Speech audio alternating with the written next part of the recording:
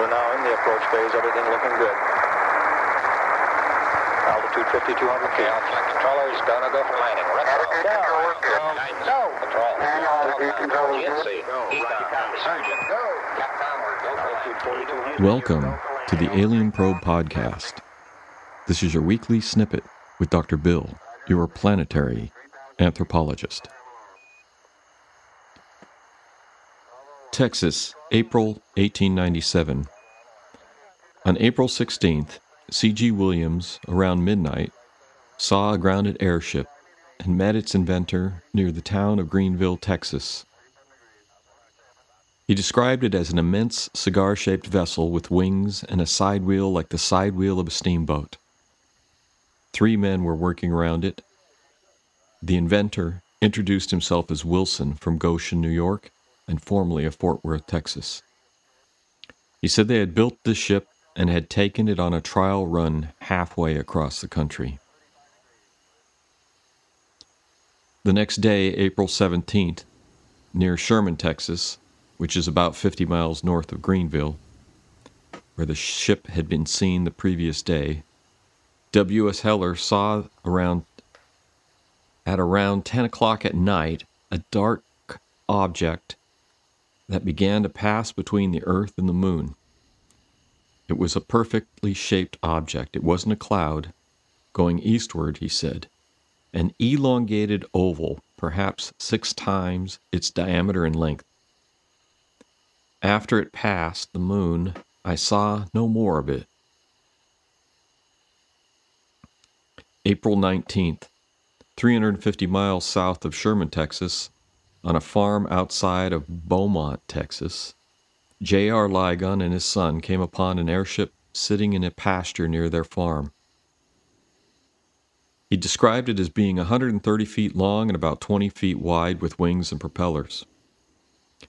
4 men were standing around the airship, and the inventor, who introduced himself as Wilson, said they had just flown over the Gulf of Mexico and were returning to Iowa.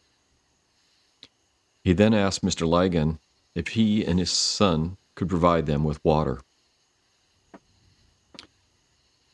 A respected rabbi of Bowman, Aaron Levy, had also seen the airship on Ligon's farm and had shaken hands with one of the crewmen.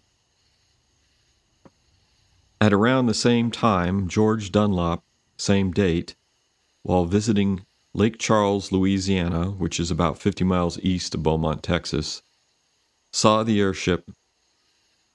It emitted an unearthly whistle, he said, startling his horses and causing him to be thrown from his buggy. The ship landed, and 4 of the crewmen ran to see if he was hurt. The captain introduced himself as Wilson.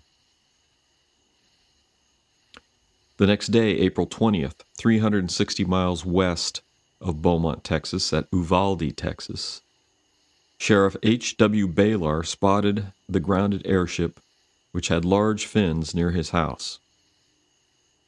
One of the crewmen introduced himself as Wilson from Goshen, New York, and formerly of Fort Worth, Texas.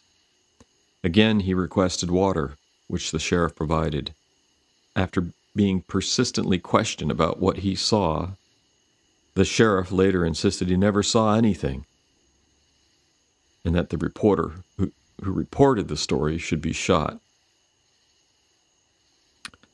Another sheriff in the area of the Rio Grande said he had also seen the airship, and the crew mentioned Sheriff Baylor.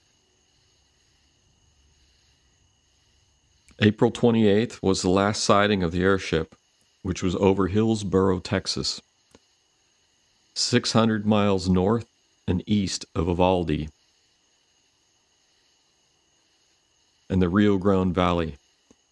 This was just south of Fort Worth and about 100 miles west of where the airship had originally been seen on April 16th. A lawyer beheld a huge black monster in the sky from which light emanated. It was shaped something like a cigar. Underneath was a cabin shaped like a ship. The lights were shining onto the ground.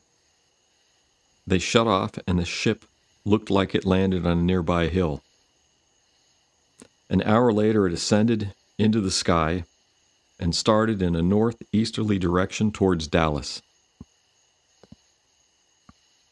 It must have gone at a rate of 100 miles an hour or more, he said. Inquiries made in modern times at Goshen, New York, in the 1960s, have not turned up an inventor named Wilson. Oddly enough, an airship was supposed to have crashed in Aurora, Texas on April 19, 1897, which is just north of Fort Worth.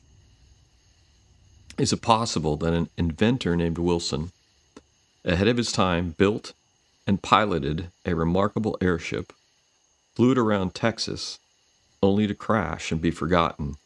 Or was it something else? This has been your weekly snippet with Dr. Bill. Till next time. Bye-bye.